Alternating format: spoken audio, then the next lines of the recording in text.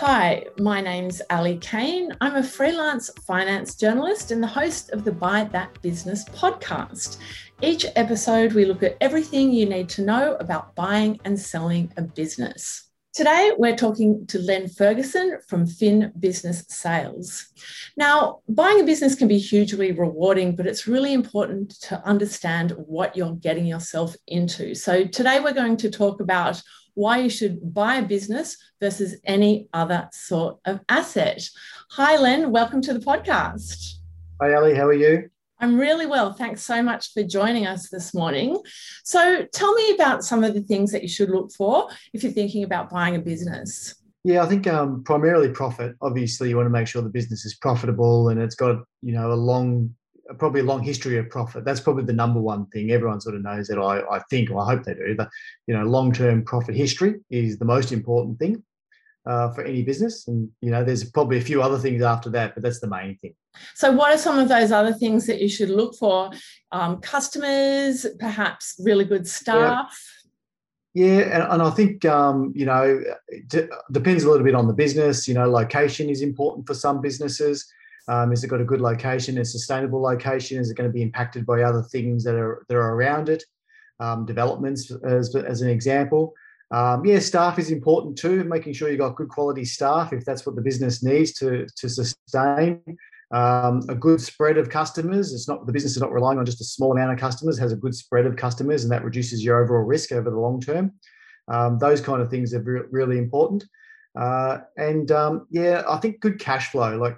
Cash flow is a little bit different to profit. Sometimes people misunderstand that, but strong cash flow and, low debt levels, there's lots of other things like that you need to pay attention to.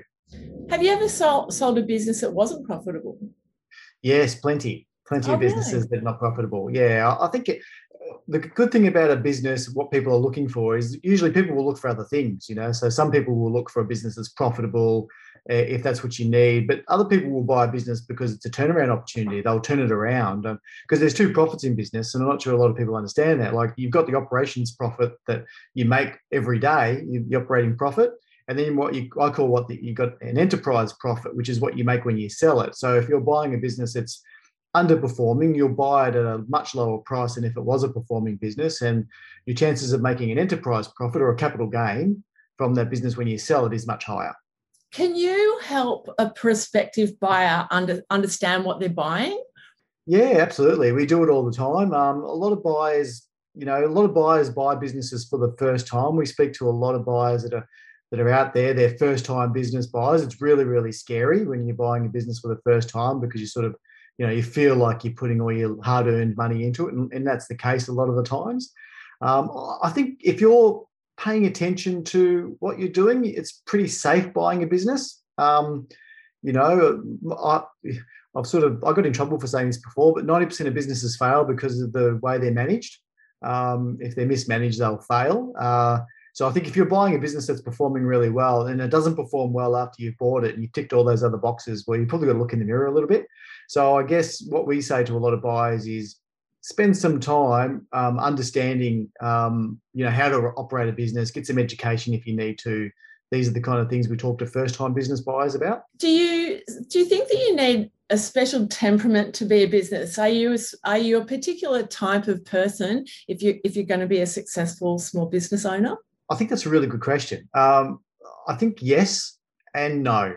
So I'll qualify that answer a little bit because it sounds a bit weird. But yes, if you're looking to grow the business substantially, if you're sort of going into a business and your goal for buying that business is to grow it substantially with an exit strategy of selling it for much more than you bought it for, you need to have a strong strategic focus. You need to also be an entrepreneur and understand what you're going to do to drive value in that business. If you're sort of looking to buy an income, not so much. You'll trend towards more of a franchise, something that's already got a system in place and it's already there, ready to go, and you just need to operate it. And you don't really want to drive the business as much as someone that's looking to, build its value and sell it for, 3-4 times what they bought it for. Do you sometimes think it's a good idea if you've never been in business before to start with a franchise with those established systems? Sometimes, yeah, sometimes. I think if you're a person that can follow a system and doesn't get frustrated with not getting sort of doing your own thing all the time, yes, it can work out really well and you can learn a lot. If you find that you'll get frustrated by following a system, it's probably not a good call to make, because you'll end up in some kind of disagreement with the franchisor at some point in the future. So yes, it's sort of, that comes back to that original question you had, Ali, about what kind of temperament would you have? I guess understanding how you would feel and how you would react in those kind of situations is important to know too. So if you could think of the top 3 advantages of owning a business, what would they be? I know, from my perspective, it's the fact that you've got the freedom to do what you want. Yeah. That's probably number 1 for me too. It sort of gives you the flexibility to use your time the way you want to use it. I think the other thing is income. Like, I know a lot of millionaires and a lot of them own businesses. I don't know a lot of millionaires that work for someone else. So, unless they're CEOs or something like that. But generally, you generally make more money if you've got a successful business. There's also risk in that too, of course, but that's one of the other advantages, obviously time flexibility and income. I think the other thing too is you get the satisfaction of building something. Like for me, I love the satisfaction of building a business and then sort of saying, hey, look what I did. That's the other part that I like about it too. When you went into business for yourself, how did you give yourself, I guess, the confidence to take that step? It was really scary. I remember actually really clearly when I made that decision to go into business for myself. And I look back and think, well, I had no money. I just sort of thought, oh, I'm sick of working for someone else. I think I'll just go and try this myself. And I think that it was just the desire to have my own business. I sort of, I had my own business when I was 16, sold it, worked for other people. And I always knew I would have my own business. And I guess it was just taking that leap of doing it. I think you've got to, it's no matter what you do, it's going to be scary when you do it for the first time. Are you doing the right thing?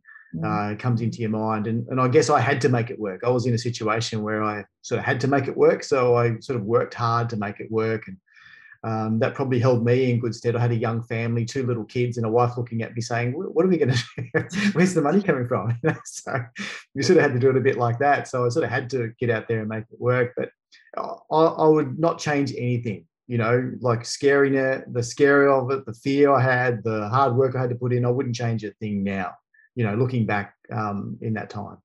It's similar for me as a freelancer. I'm in business for myself as well. And when I started out, I was just so terrified that I wouldn't be a success, that I worked around the clock. And that's one of the disadvantages, I think, is how do you manage your time so that you're not working 7 days a week? Yeah, that's a hard thing too, because you can become a workaholic when you're working for yourself, especially when you're first starting out. I talk to a lot of, business owners now, and I said, when you're first starting out, you just have to put the time in. There's not a lot you can do to change that. And I think if you're determined to make it work, you'll put the time in, the effort in. And I guess that's one of the disadvantages of owning your own business is initially you'll have to work harder than if you work for someone else. But eventually, and it's different times for every one of us, but eventually it becomes easier, becomes more successful. You can start to hire other people to come in and help you out. And so there's the advantages of it. But initially, you got to work hard. There's no doubt.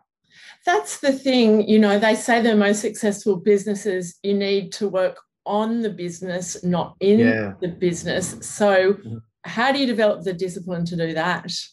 Yeah, that's another great question, because a lot of people don't understand working on and in the business. Like I talk to a lot of business owners about what they're doing. I see some of the things I see are big failures for business owners is they don't know how to market themselves. They don't really know how to get out there and promote themselves.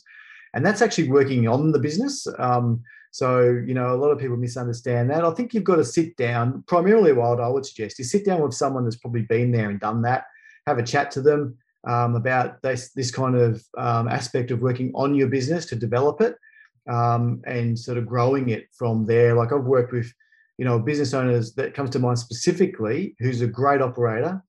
He's a fantastic creative mind, creative thinker, and he does marketing for other businesses, but doesn't do any marketing for himself. So you had to sit down with him and say, you need to do marketing for yourself. You need to show people why you're really good at what you're doing. Because he wasn't as successful as he wanted to be. And that was because he wasn't working on the business. He was always working in it, So I think you just got to take that time, sit back, maybe talk to someone, or really work on your strategy for your business going forward. The old saying is plan to succeed. If you don't plan, you plan to fail. That I probably didn't say that right, but anyway, you know what I'm saying. That's right. So, if you don't plan, I know exactly what you're talking about. Yeah. I think a lot of business owners struggle with the fact that 80% of their revenue might come from one or two clients. Then one of those businesses or clients goes and they're left with a huge hole, and they haven't done any sales work to make sure they've got that continuity of revenue. What's your advice to avoid that pitfall? Yeah, it probably comes back to the previous question, having that strategic vision for your business. What are you going to do for that? That is a huge problem. I see a lot of businesses that I've been involved with in the past that have that exact problem. Like, they'll come to me and they'll want to sell their business. And when we look at it, we think, well, wow, so much of your revenue is coming from one source. That's a huge risk for a buyer. So you need to have strategies in your business to look for diversifying your income. And that could be looking for new customers, having a strategy in place to go and find new customers.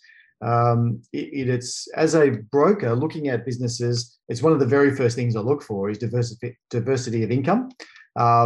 So I would say they need to, part of that strategy session they're going to have with themselves, hopefully they do, they can sort of sit down and go, right, let's look at where we're going to get more customers if we're relying too heavily on one income source or one client.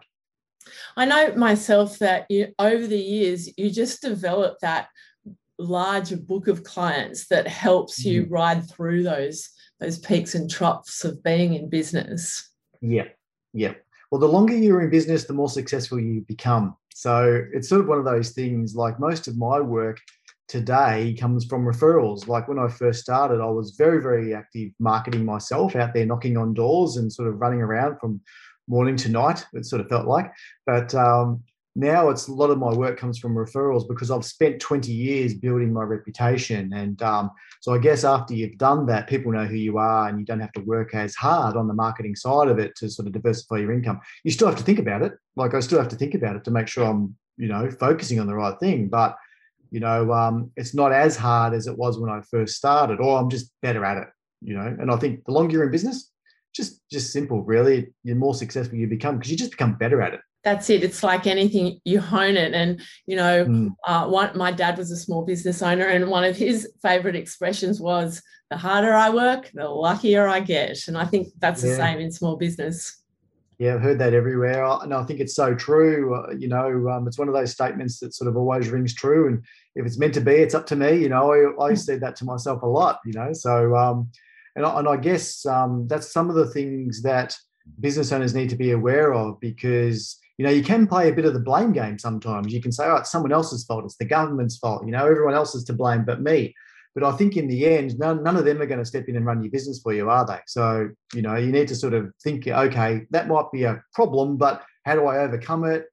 Stay solutions focused and really focus on a solution for your business rather than sort of sitting there procrastinating about, the problems that you may be having. And I think if people do that, or business owners do that, they're going to be much stronger operating a more successful business. That's right. There's a name for that. It's called self-attribution bias. And it means that everything that goes well in your life, that's all to do with you, and everything that goes bad in your life is to do with someone else. And if you can recognize that, then you can go about changing some of the things that are negative in your life and turning them around. Yeah, I've got a business partner now, and everything that goes bad, it's always his fault. So, so Len, looking back at all the businesses you've bought and sold, is there any particular one that stands out as a really great success? Yeah, there's been quite a few, actually. I think looking back at businesses, most of the ones that I've bought and sold, the ones that stand out to me that have been the most successful, the ones that are well thought out and well planned. I've been involved in hundreds of transactions now, and I guess there's always a common sort of attribute to a business that's going to be a great success and great franchise, or if it can be a franchise, and that's they're really well organized and they're really planning out. So if I can leave anyone from this podcast with any kind of thought, it's take that time and sit down and just plan it out a little bit better, because you're going to have a much higher success rate if you sort of know the direction you're going in. And most of the successful businesses that I've seen, and some of them are, multinational businesses, they spend an enormous amount of time just organising themselves and planning what they want to do. And on the other side, I've seen plenty of businesses that fail, and I go in and go, so where are you sort of looking at doing next quarter? What are your goals for next quarter? And they don't know. So I guess if they don't know, they're just going to get what's delivered up to them. I guess, Ali, I think is the way that happens. Okay, so Len, what's your advice to people to make a success of their business? I think the first thing is you've got to go and do it. So I see so many people looking to buy a business that never actually buy one. So I'm really sure why that happens, but I think it's fear is the main thing. I think the most thing you can do to be successful is you've got to go and buy a business. The second thing I would do is just engage professional advisors. So if you're sort of got a bit of fear in what you're doing, get some help. So talk to people about what you're looking at, get their advice on it. And then what I always say to business owners is you've got to make a commercial decision. Don't let the decision be made by fear. Make it commercially, because most businesses that are successful will continue to be successful as long as they're run correctly. And if they've sort of listened to previously what we've been talking about, Ali, they're planning, they're doing all these things, they should be okay. If the business is already successful, it doesn't stop being successful overnight just because you own it. So I guess the thing to do is do it, number one. Definitely do it, because I would not go back and be an employee. I'd be a terrible employee, by the way. But I think, do it. Yeah, exactly. And get some good advice. So that would be my major sort of advice statements. That's really great advice. Thanks so much, Len, for everything that you've explained to us today. That's it for this episode of Buy That Business. We love to hear from our audience, and all our contact details are in the information about the podcast. So please get in touch if there's anything you'd like to cover in future episodes.